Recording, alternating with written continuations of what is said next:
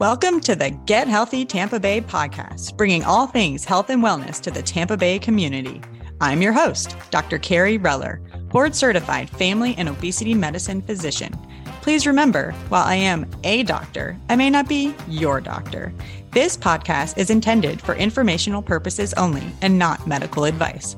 Please seek out your physician for your specific needs. Here we go. Hi, everybody. Welcome back to the Get Healthy Tampa Bay podcast. I'm your host, Dr. Carrie Reller, and today we have a very special guest, Dr. Hayes Estes. Dr. Hayes, why don't you introduce yourself? Hello. Thank you. Happy to be here. I'm Dr. Hayes Estes. I am a doctor of physical therapy, and I am the owner of Premier Physical Therapy, and we have a couple locations here in Clearwater, Florida, and Palm Harbor, Florida. Perfect. Yeah. So I'm in Clearwater and Palm Harbor too. So I think that's how we are starting to get to know each other. So you have a lot of letters after your name. I just wanted you to explain what those may be to the audience so when they read the show notes and know what that means. Sure.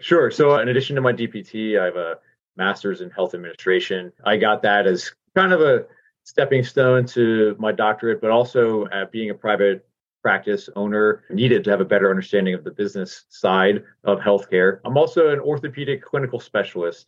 Essentially what that means is I have my board certification in orthopedic physical therapy. So I have a bunch of extra time spent in that setting. And then I sat for an additional exam other than my national exam. When I graduated, I sat for another exam and passed that and got my board certification. So that just means that I'm a little bit more up to date on the latest evidence with orthopedic physical therapy, with some post-surgical rehabilitation protocols and the knowledge of what the surgeries are. And then because I work a lot with people who like to work out, I work a lot with CrossFitters and powerlifters. I'm also a USA weightlifting level 1 coach. So in my clinic, I like to kind of bridge that gap between rehab and performance.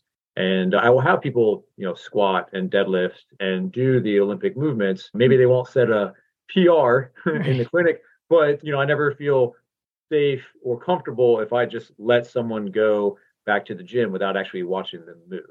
So those are a few of the letters. I mean, as we were kind of joking before, just with every comma, it's just more student loan debt. That's really what it is. So I actually have a lot of questions from that, but let me start with the comparison, I guess, for my sake and maybe some others listeners. So for the orthopedic specialist part, it's kind of like maybe we go to fellowship for doctors of medicine. Okay. Yeah. And then, so do you have like weightlifting equipment in the office? We do, yes. Like basically an entire gym. Essentially. So we have our traditional rehab, my treatment tables. So we do our hands-on treatment. We have TheraBand, a resistance band, some lighter dumbbells, all the little balance stuff. But in the back half of my clinic, I have my squat rack. I have barbells, bumper plates, kettlebells. I mean, we use those with pretty much everyone that comes into the clinic. Now, is my 80-year-old going to be lifting 300 pounds? No, but I have a power lifter who could squat 600 pounds before, and they might squat 300, 400 pounds in the clinic. We do that safely. We have safeguards. I spot them, but we use that stuff in the rehabilitation because, again, I would feel remiss if someone who could lift 400, 600 pounds stopped their rehab once they could lift a 5-pound dumbbell. Yeah, absolutely. So you do see more traditional patients as well, like you mentioned, the 80-year-old. Yes. Okay. Just wanted to be clear on that. Yeah. So I guess really, how did you get into physical therapy anyway? What motivated you? Yeah. So combination of things. One is my own injury history. So that's a pretty classic story for outpatient PTs. I played pretty much every sport under the sun. I was on 3 varsity teams in high school and tried to go to the next level, and tore my ACL and my meniscus. I have actually done that twice on the same knee. And going through the rehabilitation opened my eyes to, I had a very good PT, and it opened my eyes to this is a profession that I think that I could get. It could reward me in helping people. I've always wanted to be into the health setting. My father is a physician. My grandfather, he was a physician. So it's always kind of been in my blood. But this was kind of a way I could marry both worlds between the medical and the performance. And also I could go home at 5:00 at night and spend time with my family as well. So those are all the reasons why I got into this profession. Absolutely. Yeah, I definitely hear that injury story, and usually at a younger age too. And then the rehab and the motivating factor of wanting to go into physical therapy. And it totally makes sense because it can really impact you, obviously, in the direction of what you were going to do if you're going to play a higher level of sport, but then also kind of introduces you to the rehab and the treatment that can be done. I know my husband, he broke his ankle, and I think the best part of his recovery was working with the physical therapist that brought him the ability to be able to play soccer once again. So totally. Tell me a little bit more about the USA Weightlifting Sports Performance Coaching. I'm trying to read it, all of that. And how do you integrate that into your practice? So weightlifting is different than powerlifting, is different from just going to the gym and doing the leg press machine. So weightlifting is actually three movements, kind of two movements. It's what's called a snatch and what's called a clean and a jerk.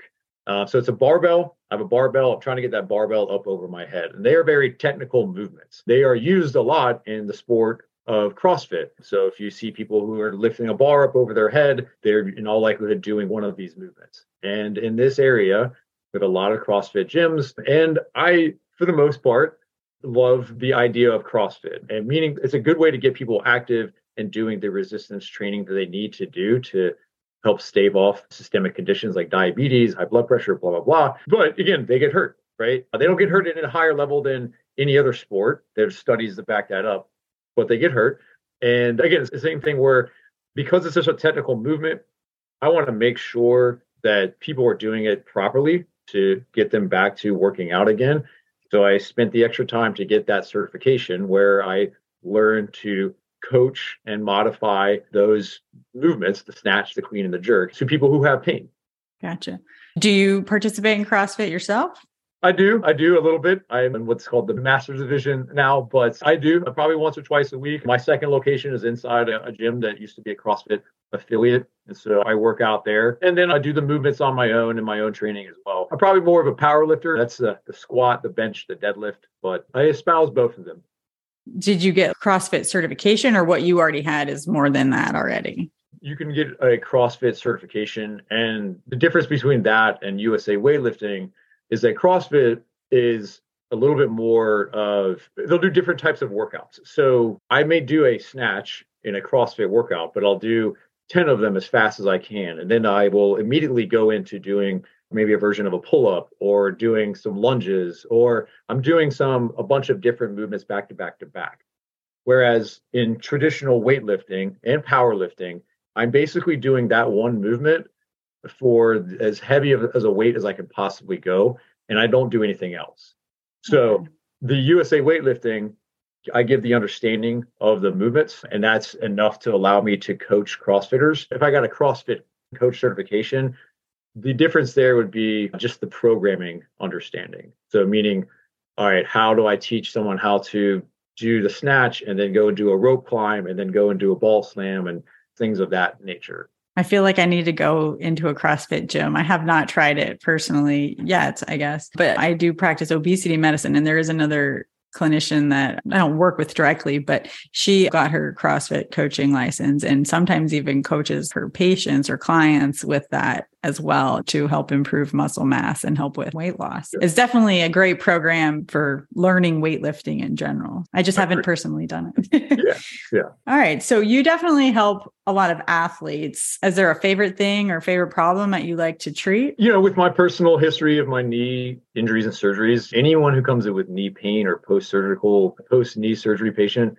that's probably, more of my passion. But shoulder, low back, knees, hips, that's pretty much the bulk of what we see. I'm good with it all, but if I had to pick one, quote unquote, I'll say knees are kind of my favorite.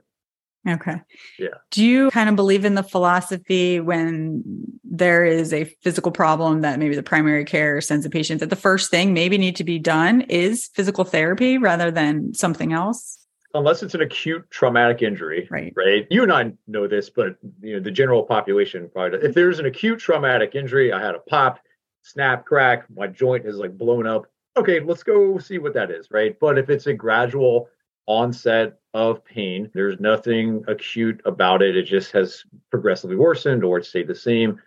Conservative treatment is the way to go in the majority of these conditions, just because time and time again, what comes back in the evidence is, hey, all right, well, you have this chronic condition. It's due to a variety of factors that are usually something along with lack of mobility, a lack of strength, a lack of work capacity, decreased balance. Hey, guess what? Those are all conservative things that we can manage. So, yeah, that's my belief. Yeah, I definitely should have prefaced that with ruling out an acute problem. So when do you think that maybe imaging is needed? I would say, again, acute injuries, right? We've covered that. Right. Imaging, we would want imaging if someone comes into my clinic. So again, you're probably aware of this, but maybe the general public isn't. As a doctor of physical therapy, my education is to both diagnose and treat musculoskeletal conditions. More importantly, I'm also educated on differential diagnosis and red flags. And when someone is not appropriate to be in my clinic and they're presenting with these neurological symptoms or things that may require urgent or emergent care. And so that's when imaging would be necessary. Somebody comes into my clinic, they're presenting with things like saddle anesthesia, meaning like numbness in the genital region, and their entire leg has gone numb. They can't even move their leg, loss of coordination. Those are things where I say, hey, we need to go have imaging. If it's musculoskeletal, I really only need to have imaging if someone is not responding to our care. I use the word need, I'm putting air quotes on it, because there could be a variety of factors when it comes into pain, right? Musculoskeletal pain, there's so much that goes into it besides just the physical, just the anatomical. But if someone isn't responding to our treatment, it might be useful to get some imaging, and that might give us a little bit of some information in there to say, it might be good. It might say, hey, look, here's your MRI. There's nothing wrong. That means that we can keep going. Even if it comes back with something on the MRI, I can still come back and say, well, hey, guess what? The good news about this condition is that the evidence says that the majority of people respond to conservative care. So if someone is not responding to our care over the course of maybe, I don't know, I would say a couple months, give or take, then I would say, all right, let's go get some imaging. Let's see what's going on. And then we'll hopefully come back to PT. Have you actually had any patients come in that kind of needed more of that acute imaging, like you mentioned? Just once. It was fortunate, I thought it might have been some cauda equina type stuff. Fortunately, it wasn't, but it just wasn't adding up, right? My neurological screening was a little abnormal. And, I just, hey, listen, you're presenting as some chronic low back pain. This gentleman was in his 20s, had a difficulty getting an erection, and it just wasn't adding up. And so, hey, man, we need to go have some imaging. Fortunately, it was not bad. There were some other non-musculoskeletal things that were going on in his life, but that was a time where I said, we need to get this taken care of. Yeah, I feel like that could be more possible if they were to self-refer to physical therapy before seeing like another provider. Yeah. Right. A little concerning, I think, with the saddle anesthesia that you mentioned.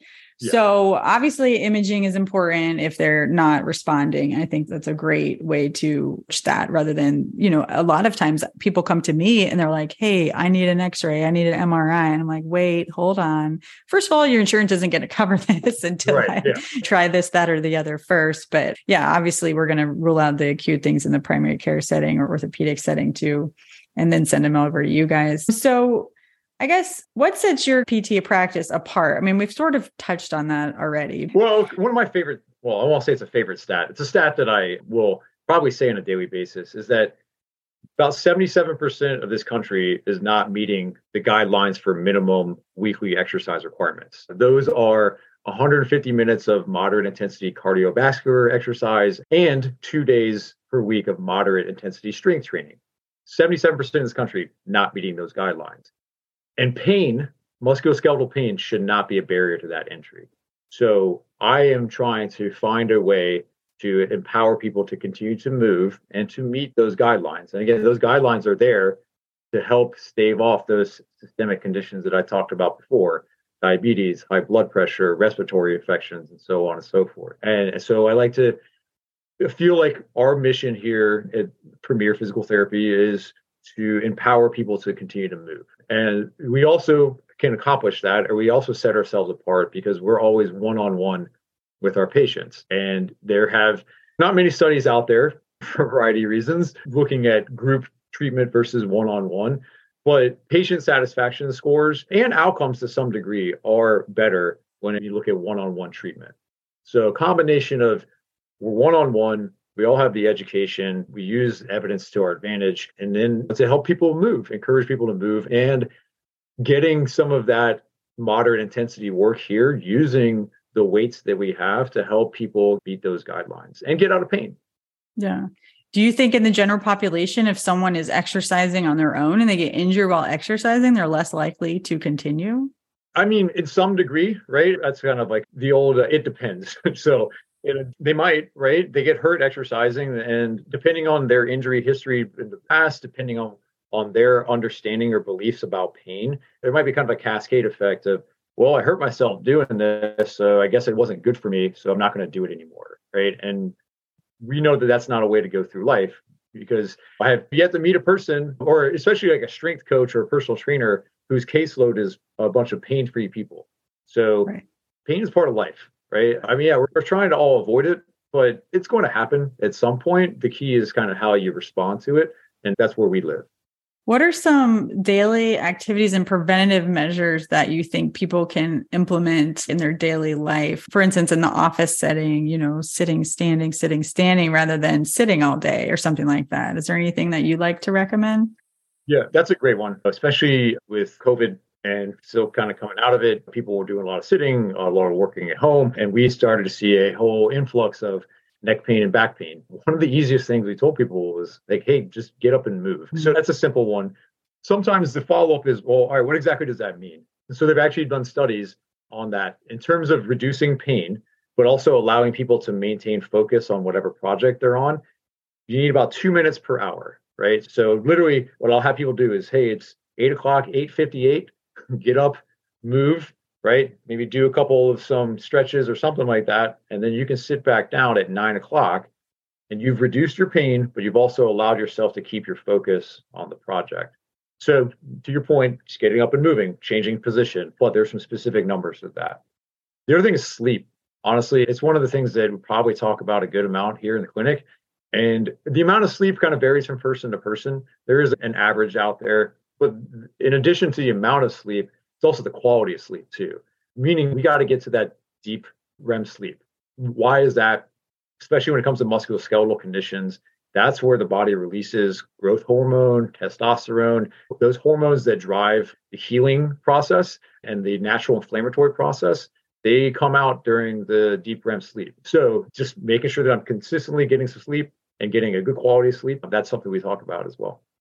Yeah, I definitely like the get up for 2 minutes thing. Sometimes I've learned the 50 and 10. I think that's a little too much. But also, I often tell people for water intake, right? I just tell them to be drinking tons of water. So then the more you have to pee, it's great. You got to get up and go, right? Right. So I think that helps too. And then, the Fitbits and the Apple Watches, I mean, they can give the little reminders to help people get up and move too. And I can definitely see how you were increasing your amount of visits for neck and back pain during COVID. That's kind of what I was getting at with that. So that's, definitely good to hear that validation. So I did notice on your Instagram, it's Run Tampa Bay. Tell me about that.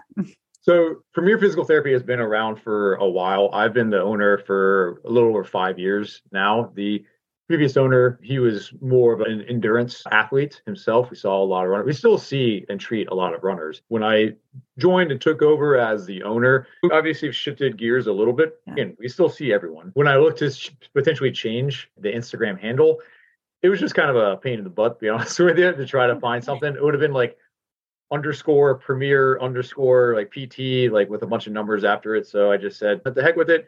We are Run Tampa Bay. And the good news is that there's a lot that goes with it. Like we're making people run, making people move. Our motto is improving life through motion. So whatever that entails, that's what we're trying to do. And maybe one day, I don't know, I have family members who are politicians. Maybe one day I will be running Tampa Bay. Maybe I'll be mayor. I don't know.